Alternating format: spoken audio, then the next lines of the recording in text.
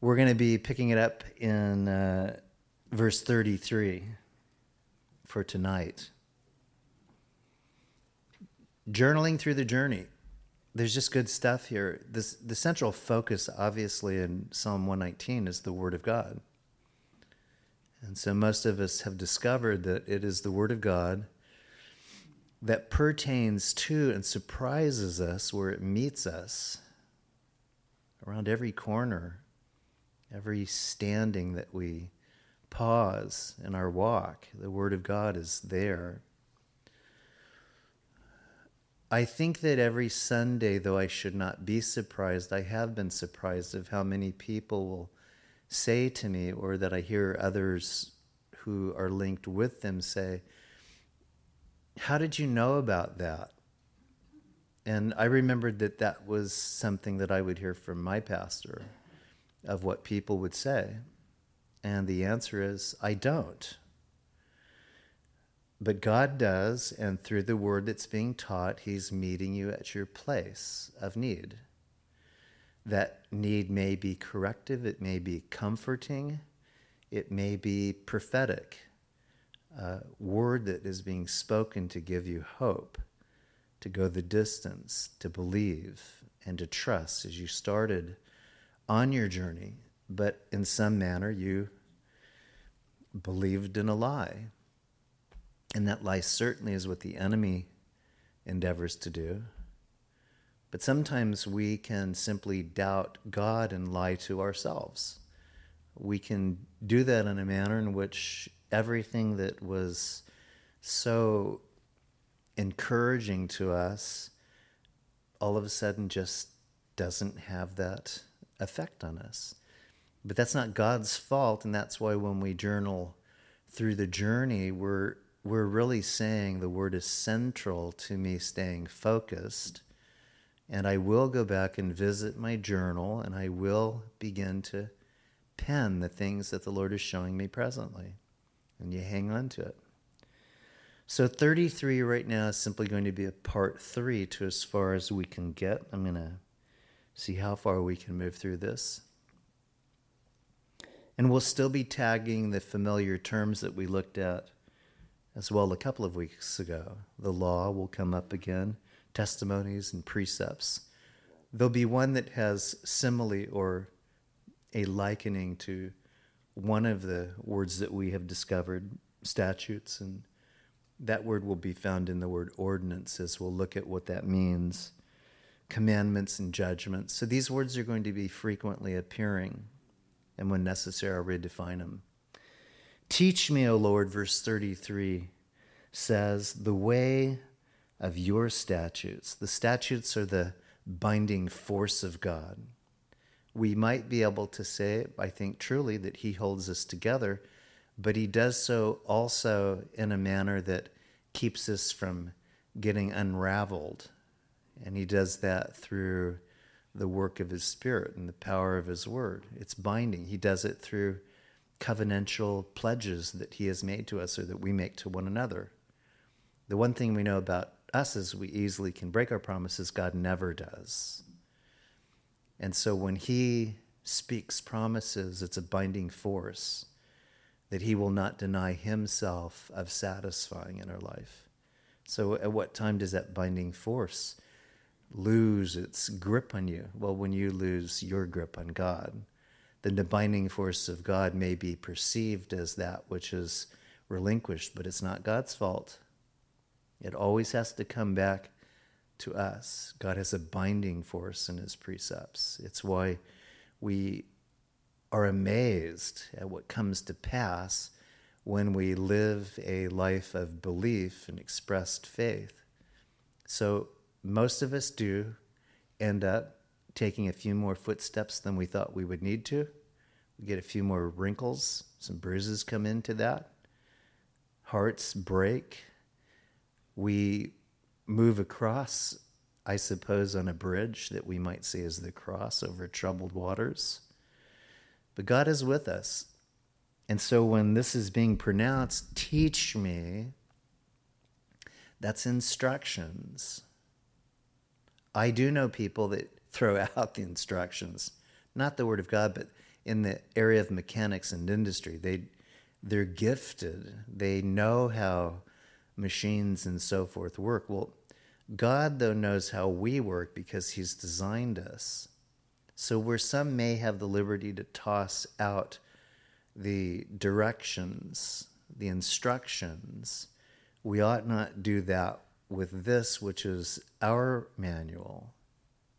It just doesn't work that well for us, because then we come up with our own plans and we always miss something that was intended to put it all together. So this is actually an imperative. When this is being penned, the conversation is, Lord, in the way that I know of myself, I'm asking for you to assert yourself to teach me.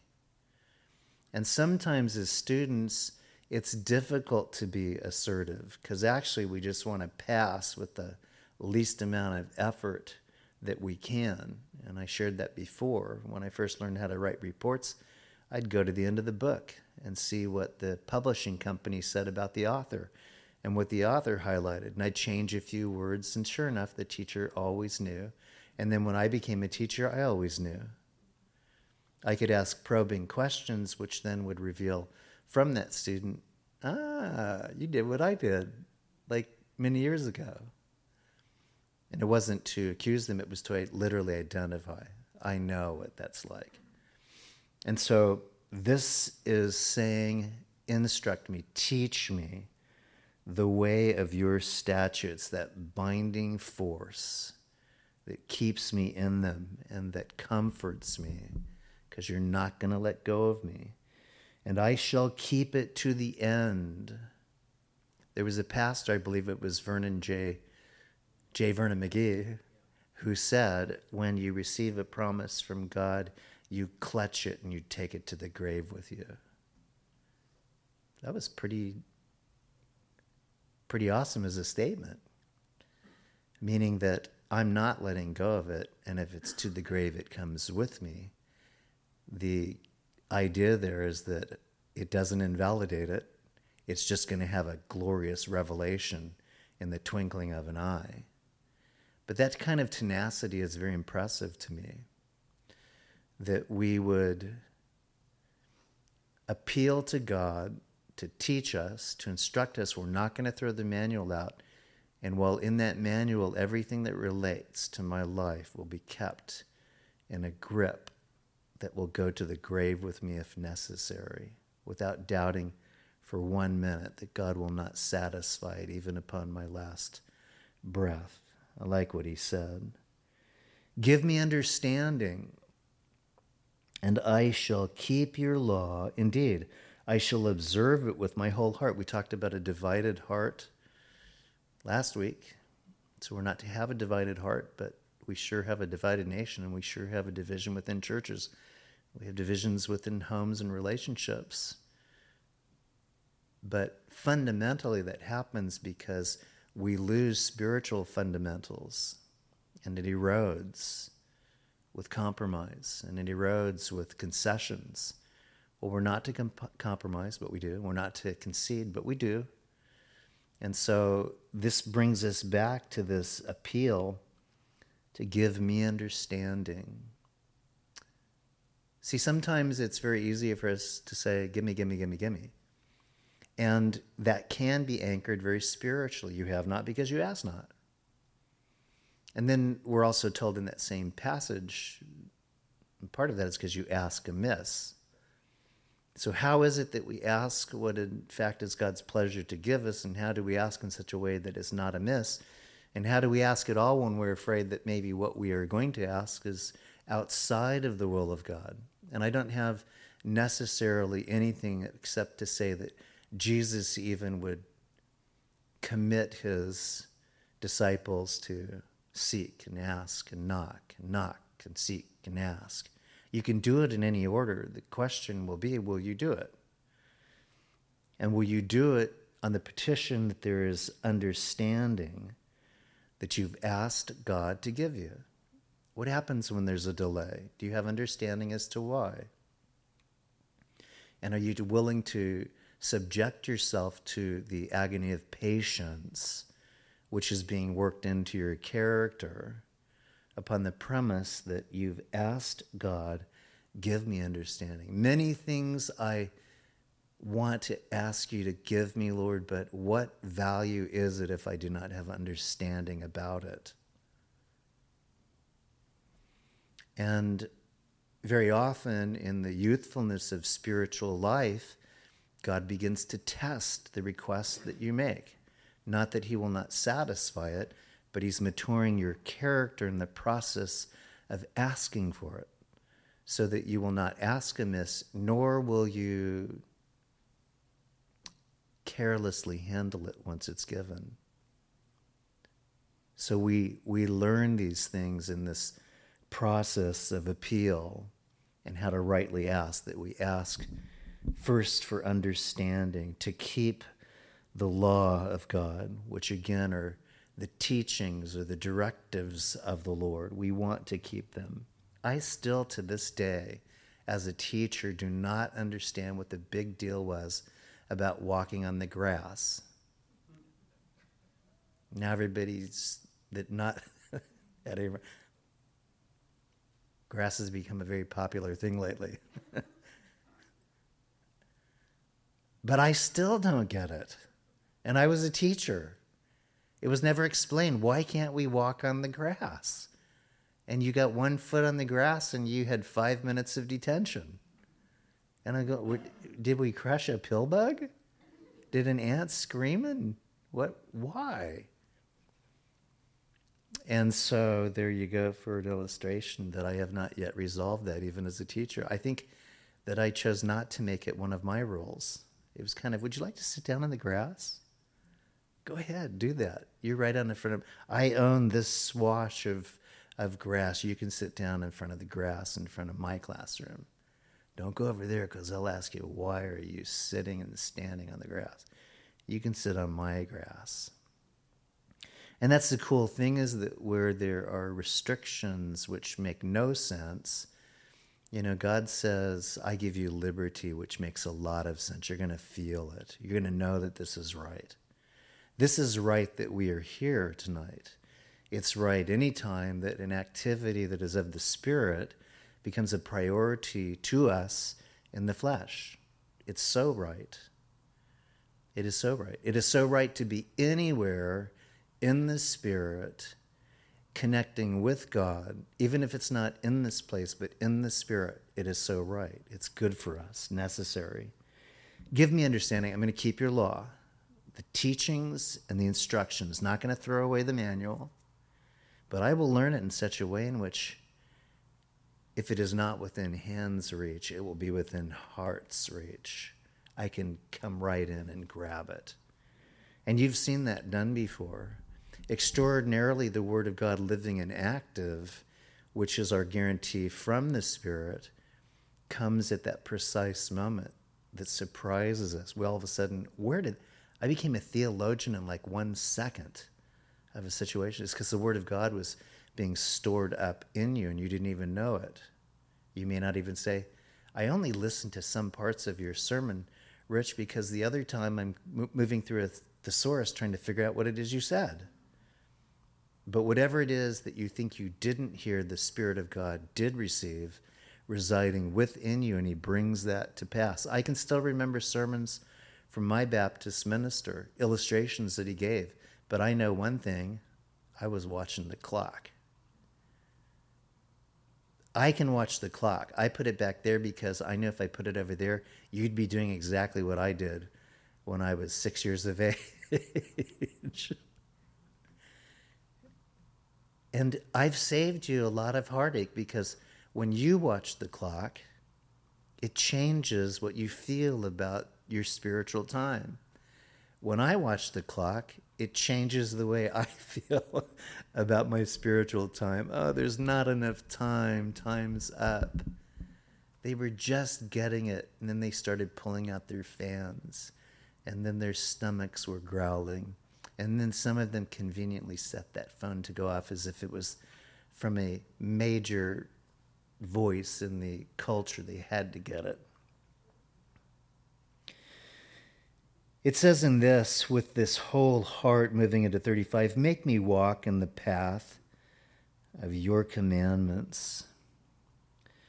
Remember, the commandments have with it, for those of you that remember, and I always refer back to this too, because I boiled it down, the power to convince and the authority to order something. So I like that. Make me. Make me. I like that too. Make me. We have a guy that actually used that term, and you know his story, and you know how the Lord touched him. That's John. He lived a life of saying, try and make me, or make me. And so one of the effects of the Spirit on his life is that he's easily broken in talking about the things of the Lord.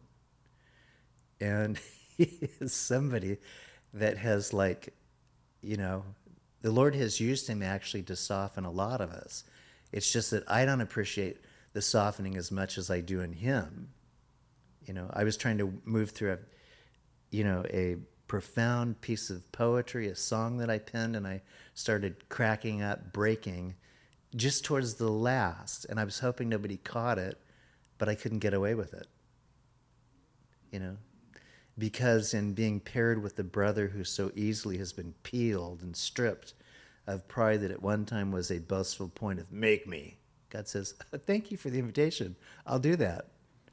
And so he literally is, from his tear ducts, a stream of living water. You can really bathe yourself at times in his tears. He's very transparent. And we cheer him through those times because it's a genuine work of the Spirit. So in this, when we talk about the commandments, make me walk in the path of your commandments. And that's really saying, Lord, I really want you to make me. In the best of what I know of you, make it happen.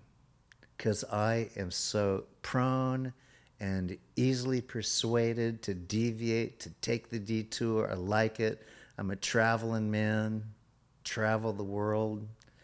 And I want you to keep me on your path, not the other paths that are there.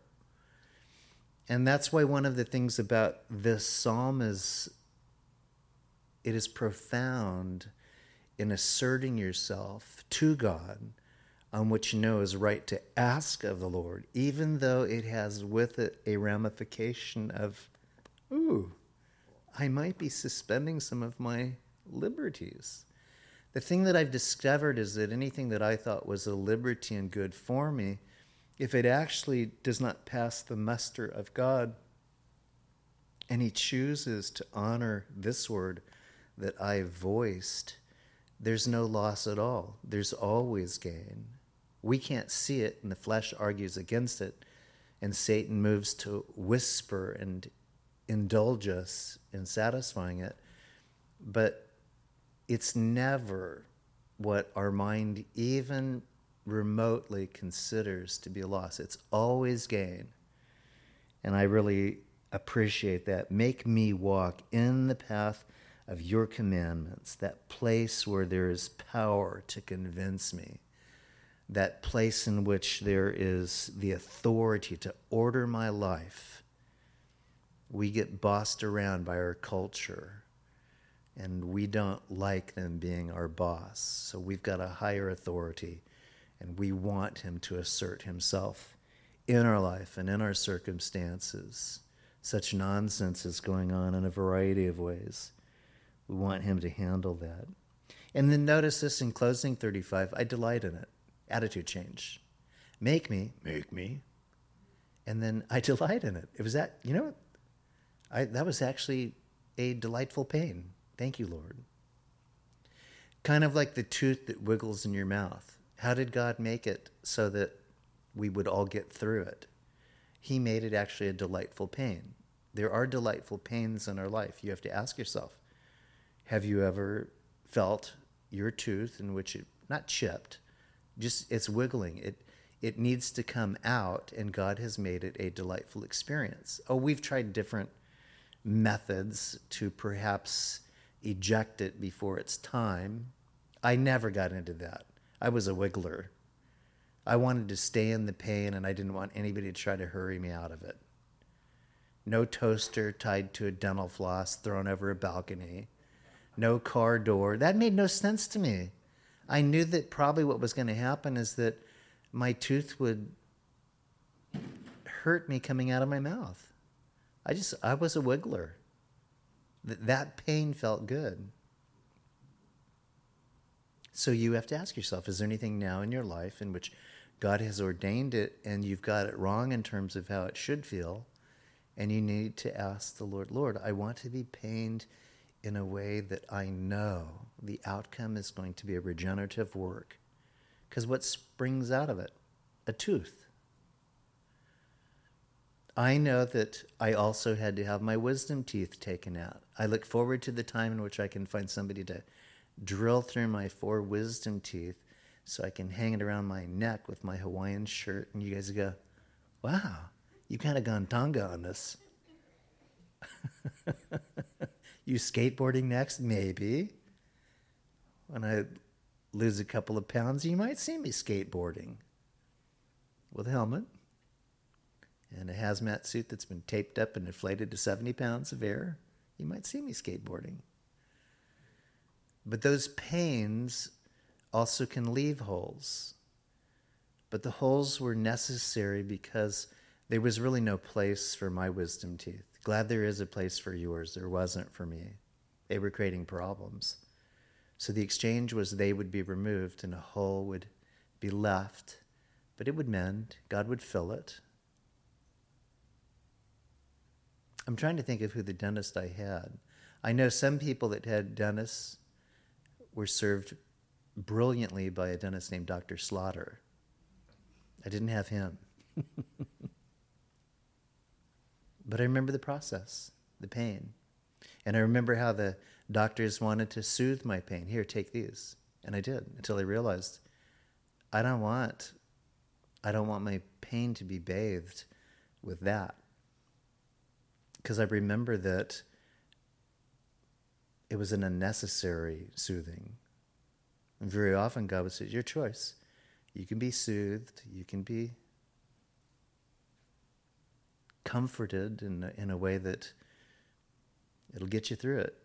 But you're not going to come out of it as well as if you endured for just a season. So I remember that was a decision that I made. Perhaps a saving decision. Medications can be super powerful. And I recognized that in 2 occasions in which I was severely wounded, that it was easy for me not wanting to be pained. And I chose to not be pained because I trusted the Lord in being a comforter. I only took what was essential, but not anything more than that. The commandments, I delight in it. Incline my ear to your testimonies. This again is an imperative. Lord, incline my ears. The idea there in that particular word is cause me to long.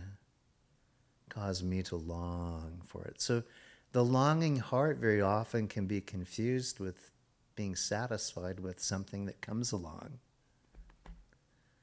Oh, good, that came along. My longing heart is satisfied. Well, they were actually just passing by and you assumed they were coming along. You assumed it was coming along. But I also like the other implication of this. We have inclines and declines.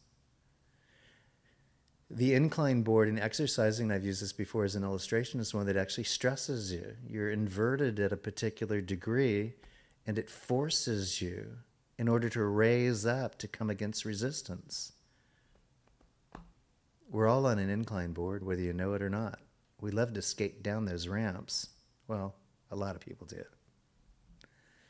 But what I know is that this request says, Lord, incline, and that means that in that imperative, I'm willing to work at it, work with you, willing to, I was going to point to my 6-pack abs, but it's not working for an illustration, so I'll just look stupid right now. Just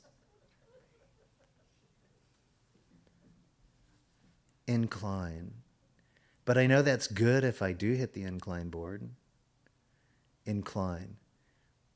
And what we have also discussed is that God actually then takes an inclining position by bending low his ear to listen to what it is we're asking of him, defying even the gravity of our situation, that which is falling down by weight.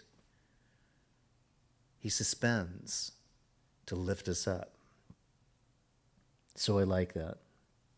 Incline, notice, my heart to your testimonies. That's the way God sees it. I'm going to work, Lord, on my life to understand the way you see something. Not the way that I want to see it, but the way that you see it. And as you see it, I will come into agreement with it. I fight it. It's my tendency, and I'm saying this pluralistically, we do. But when we voice it as the psalmist has presented it, it's a sweet resignation for our benefit. The testimonies, the way that God sees something in our life, the way he sees culture, the way he sees our past, present, and our future, the way that he sees a church, the way that he sees a marriage. It's about him. And verse 36 concludes with this, and not to covetousness. And so that's really where it is we want something that it is we don't have, as opposed to appreciating what God has given to us and being satisfied in it. There's nothing wrong with having a vision about, wow, that's awesome. And when that can be done with a devoted heart, I believe God fully has intended to give that to you. Delight thyself in the Lord, and he shall give you the desires of your heart. And so when you walk with the Lord, and when these things are of great value to you, then you never have to be in conflict with the Lord as to whether or not he gave that to you. He did give it to you. You give thanks to the Lord. And you also learn how to pass on things. And you pass on things because that thing that gets passed on that may have been an issue of covetousness to another person becomes an act of grace and mercy. We ended up saying goodbye to our trailer, our 17-foot trailer. You guys may not have seen it because we don't bring it out a lot. But we have brought it out on occasion privately. And we learned to do actually some cool things with it, with families that actually did cool things with theirs. And so we released it because it's a season right now where collectively as a family, we're not sure how to allocate it for right now Zachary. But I liked it because I could get it into spaces. But I found out that actually what happened in my getting rid of it, Christy prompted my heart to call a person who looked at it over a year ago. And she is the wife of a pastor that was in this community, and he went to be with the Lord, and so she's single. But she's one of the most vital and zealous ladies that I've met as far as traveling. She was toting a 26-foot trailer. She actually wanted to have a smaller trailer, and she came up to the door and knocked, and she offered Christy this 26-foot trailer with a slide out. And we thought, that'd be cool to have a slide out. There's more room. And that's Christy's heart. I was going, more room? For what? More people. More people. Doesn't that mean my pantry doesn't have as much in it? But I was willing to do that. And then the brakes just went on it. So Christy, it was on her heart to give her a call. I gave her a call. And the next thing I know is that she's going, the Lord is so good. I've been praying for a year for that. That's awesome. So what are you going to sell yours for? Well, I talked to a guy, and I think I may be selling in this. I said, if you would take my counsel, I think that you're underselling. And, I'm all for bargaining, but I think you're underselling that. Well, what do you think, Rich? I said, I think you ought to be here. And this is where I think I need to be on mine. Well, that isn't how much I saw on yours. I said, well, I researched the details. You weren't as detail oriented as I was. This is actually what we paid for it. So I think we need to kind of be somewhere in here. So in talking with her, she said, well, I sold it. How much did you sell it for? And she shared with me. And I thought, ooh, undersold. But here's what it challenged me to do. Undersell. To not get what it was I felt was a fair price, but to basically resign to what was an act of grace. Didn't even question it. So that trailer went away from her, and we sealed the deal. Today I signed over the title, and I took what it was that she said she could handle, because she's on a fixed income. And I knew that God was in it. And so she did a cash thing. And she said, we can sit down and count it. I said, did you count it? Uh-huh. Great. That's good enough for me. Well, what if I was wrong? Then it'll be right for me. So there you go. And I'll get that to your house tomorrow. You may say, what does this story have to do with basically this? It was the word covetousness. It's not wrong to have a desire in your heart that may ultimately manifest itself a year later. But the beauty was that she immediately said, the Lord is so good.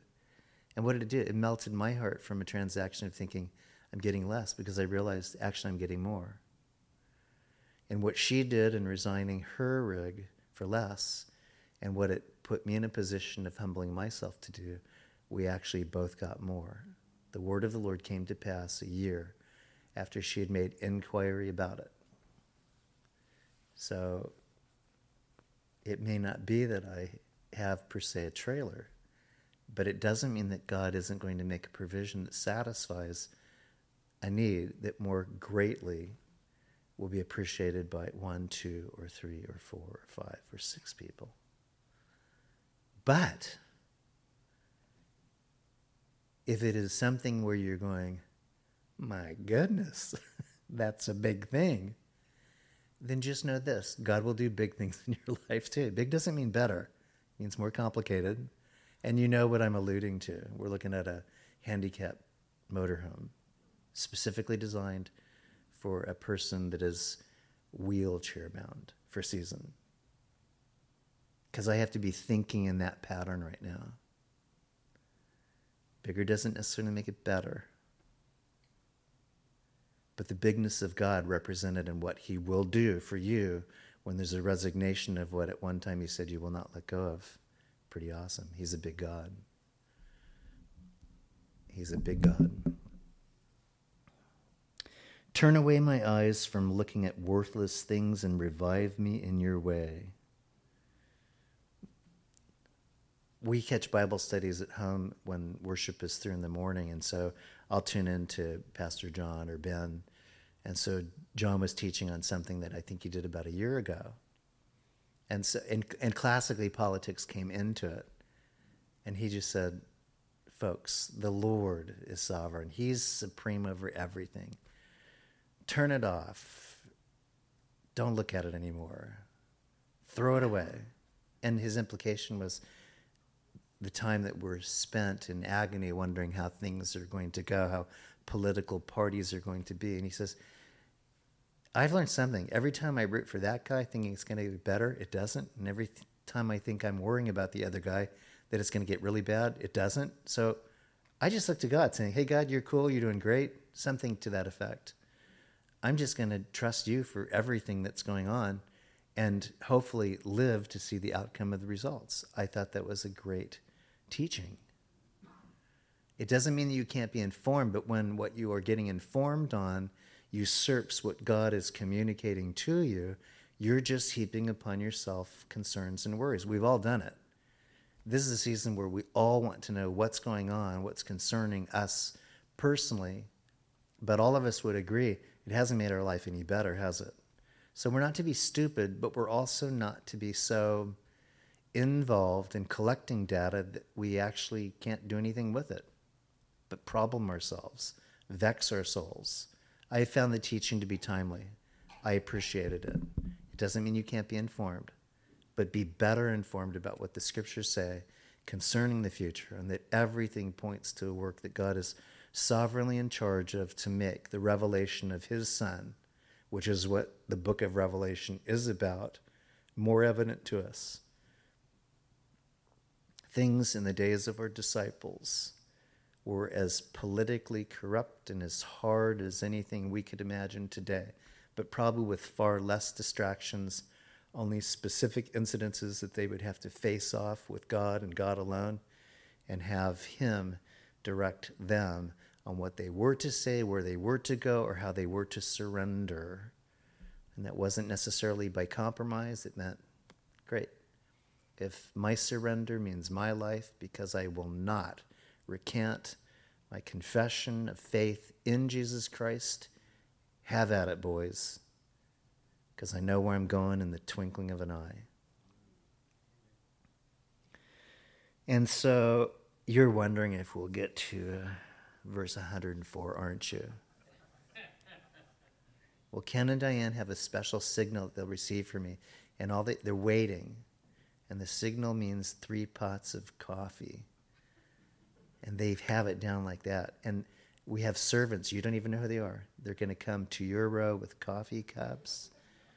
They'll hop over anybody that has sleepy time tea, letting them rest in the Lord as we continue.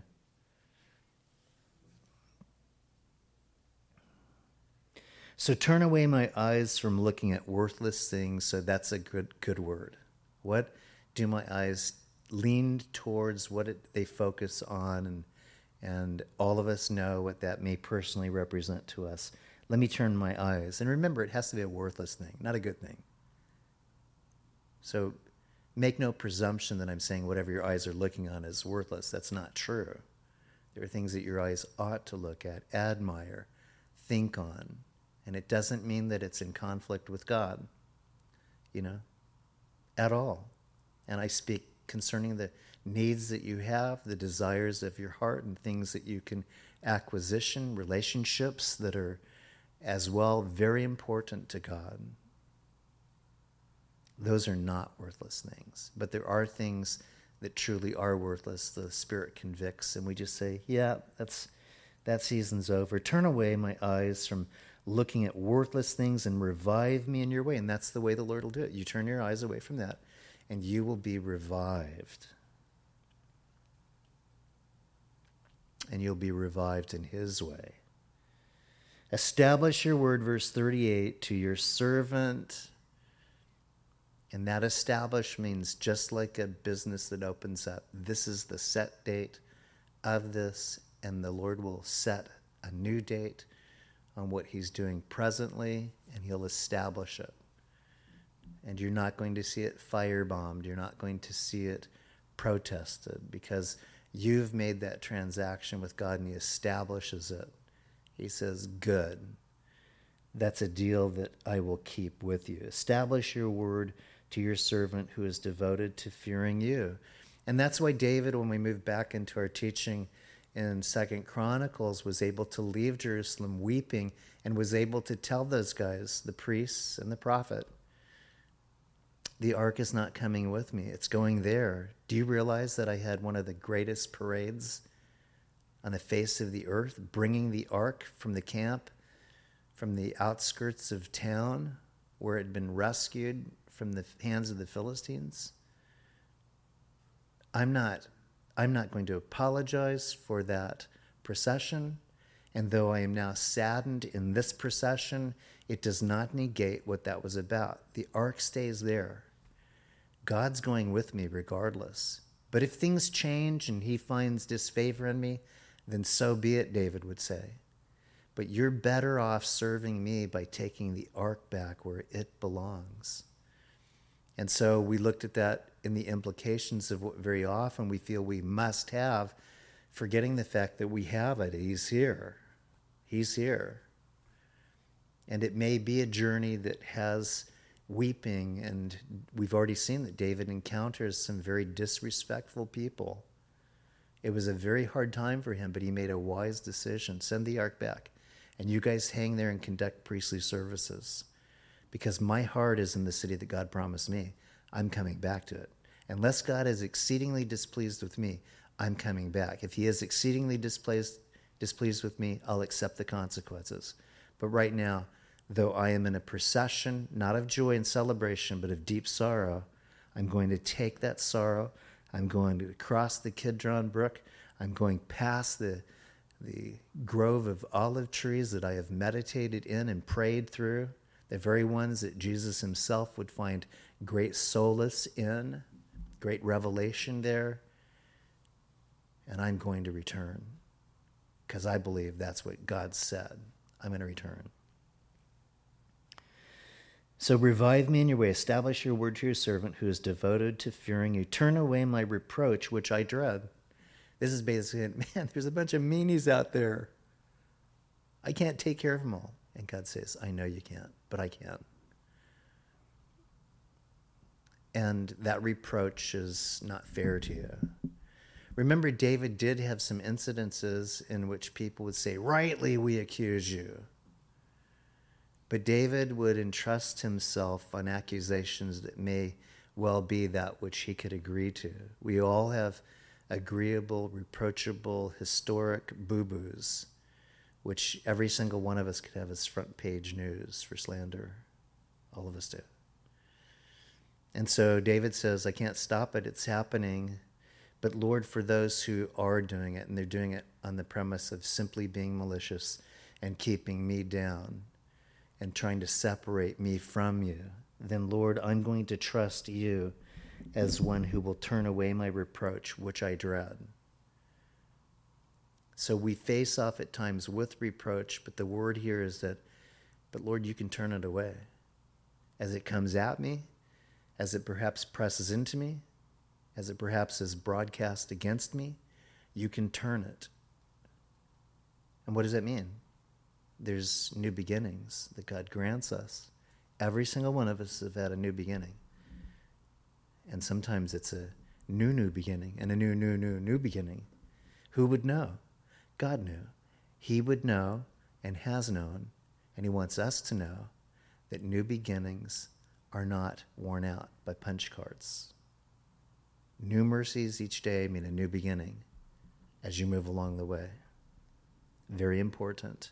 That's called grace. Your judgments are good. Remember, judgments are the duties of fair counsel, fair dealings. We want to be treated fairly, and God says that's precisely what I do. I will treat you fair, reasonable, because of what? My love. See, sometimes we say, well, that's not fair, but that's because what we want in that is a justice that jumps that line. Justice and judgment are very similar, but judgment usually means a punctuation to what others are claiming they want. I want justice. No, you want judgment. You don't want what's fair and reasonable. You want something harsh and final from God in that person's life, in that situation. That's what you want. You don't want justice. But when the judgment word is used here, it echoes back to what justice is, because God's not going to punctuate it and compromise what he means. His judgment will render conclusively one day. 2 points.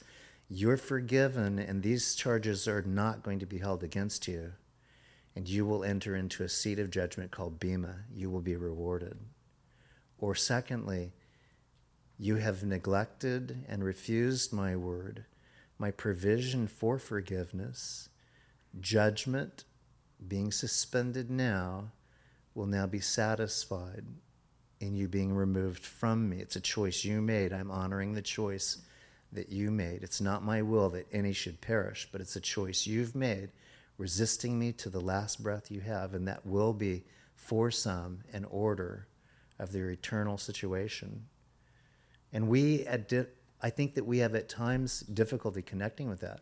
And the reason being is that when we know ultimately what God's going to do and has done for us, and we try to consider what that other means, it's hard for us at times to have hearts that break for people that are so malicious, so nasty. But not everybody's malicious, not everybody's nasty, not everybody's evil. But they are ignorant, and they are good people who have not yet accepted the beautiful, easy invitation of being saved by grace. Not through works that any man can boast, but on the premise of faith. And that's why our hearts need to be, touched, of realizing that there are people with beautiful dispositions, and what they lack is just that one decision to make on who gave them that beautiful disposition, but how that will not save them. What will save them is the beautiful Son of God, who has made that provision. Your judgments are good. Behold, I long for your precepts. I long for the close examination of your eyes upon me. Adam and Eve didn't for a season. But that's really what it's inviting God to. I long for you to look into my life. Now, that can be actually better appreciated if you say, I love it when whom I love looks longingly into my life, not to find fault with me, but to examine me for the good that they are rewarded by. See, that's actually one of the draws of the heart, is to be rewarded by somebody who looks into your life and the details of your life, and accentuating the goodness of your life, not the faults of your life, but the goodness of your life. And this is what was the assurance right now. There is a time in which inspection is necessary, but reflection from God to look into your life, and you're inviting him to look at the good things of your life. Because when God is invited to look in the good things of your life, you will then look into the lives of others who easily find fault, and you will see good in them. You'll be able to pronounce that. I long for your precepts. Revive me in your righteousness. All right there. Verses 33 through 40. The Lord has chosen to allow you to be revived. And a closure on this teaching. See, it wasn't hard to get to 140. It's just going to take a long time.